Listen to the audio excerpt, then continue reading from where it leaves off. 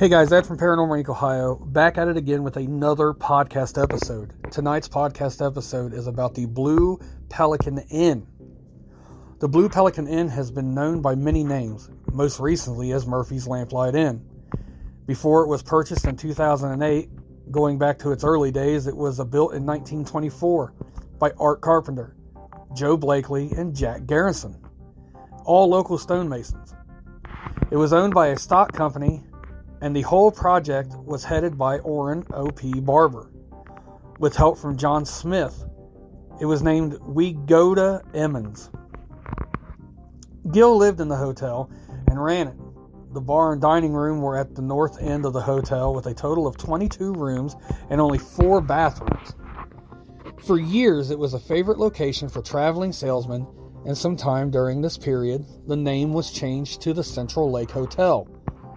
Several years later, Cliff and Etta Springston said their Central Lake Tavern and purchased the Central Lake Hotel. In April of 1946, Charles A. Art Cronover and his wife Ruth and Archie S. Dayton purchased the hotel. The rooms with baths were rented for $4.50 per night, and without a bath, they were $2.50. Someone always met passengers at the train station who were wishing to stay at the hotel. In the mid-1960s, Gary Morse purchased the hotel and changed the name to the Palace. Morse removed the bar to the south end of the hotel and totally remodeled it. The second floor was renovated to include living quarters for the family and the Brownwood offices. The Palace was also the scene of a gala New Year's Eve party for many years. In the mid-70s, Doug and Mary Lou Denny purchased the Palace and changed the name to the Lamplight Inn. The menu featured steaks, seafood, and prime rib specials. The overnight guests utilized the upstairs bedrooms for a bed and breakfast. And in 1986, Ted and Betty Stismikpek bought the Lamplight Inn along with their sons Tracy and Scott. They improved on the fine dining. In 1996, the inn was sold to Mike and Mary Ellen Murphy. They moved their family from Dearborn, Michigan, and changed the name to Murphy's Lamplight Inn. Chris and Mary Corbett purchased the Lamplight Inn property from the Murphys in October 2008 and changed the name to the Blue Pelican Inn.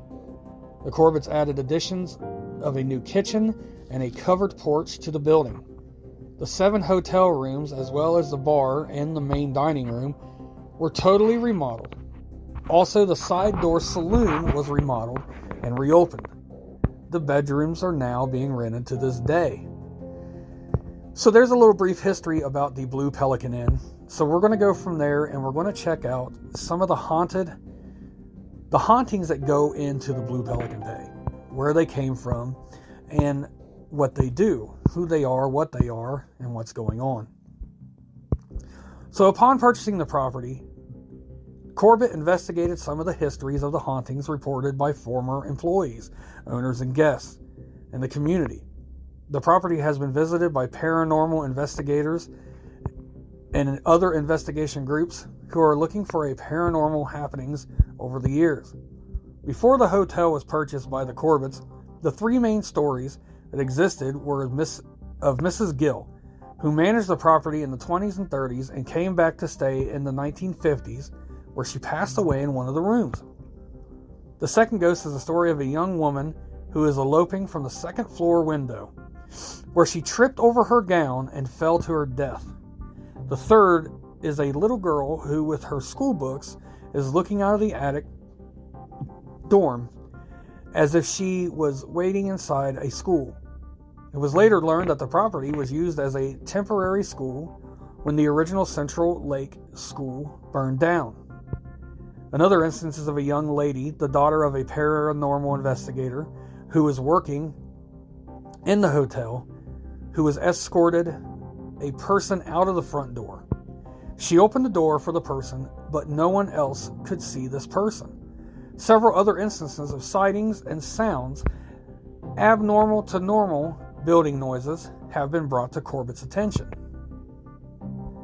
During the constructions, several happenings occurred to the construction workers and staff members while the inn was visited by Dark Minds Biz.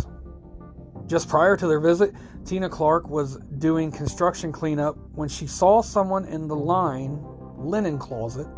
She was startled. But when she returned to the closet, she saw no one. While visiting upstairs and closing up at night, Chris Corbett heard noises that were not associated with building settlement. These noises were muffled sounds, banging, and a light scratching. When Corbett spoke out to the noises, the sound stopped, and there was no response except quiet. When he hears sounds now, he just asks, "How are you doing tonight?" The sounds then stop, and then he hopes that they will not answer. Back to Dark Minds Biz. A TrueInvestigations.net who visited in March 2009. Prior to them arriving, they stated that there seemed to be more activity of ghosting and ghostly hauntings when an old building was under construction. Lyle Lovelace, father, who was visiting and helping with construction, was re-hinging the linen line room door when he heard noises banging on the other side of the wall that has a hallway that leads to the front of the building. When he stopped making noise, the noise continued. He glanced around the corner to see where the sound was coming from, and there was no one there, and the sound stopped. After the True Investigation team arrived, they said they would put microphones, cameras, and heat detectors in the upstairs and take a portable camera to the basement area also. They left the building and returned around 7 p.m. As Corbett was going upstairs to connect the network and fire alarm system in the office area, he proceeded down the hallway where he had an eerie feeling from his head to his toes. Similar to a fright, but not quite as intense. This continued for about 10 steps. Still not really believing, he went to the office and worked on his project. When he stepped out into the hallway again, he felt the same sensation, which continued until he made the turn down the stairs upon entering the bar area. He explained this feeling to the team. 2 members of the 3-person team stated that they had similar feelings when they were upstairs, but didn't want to say anything.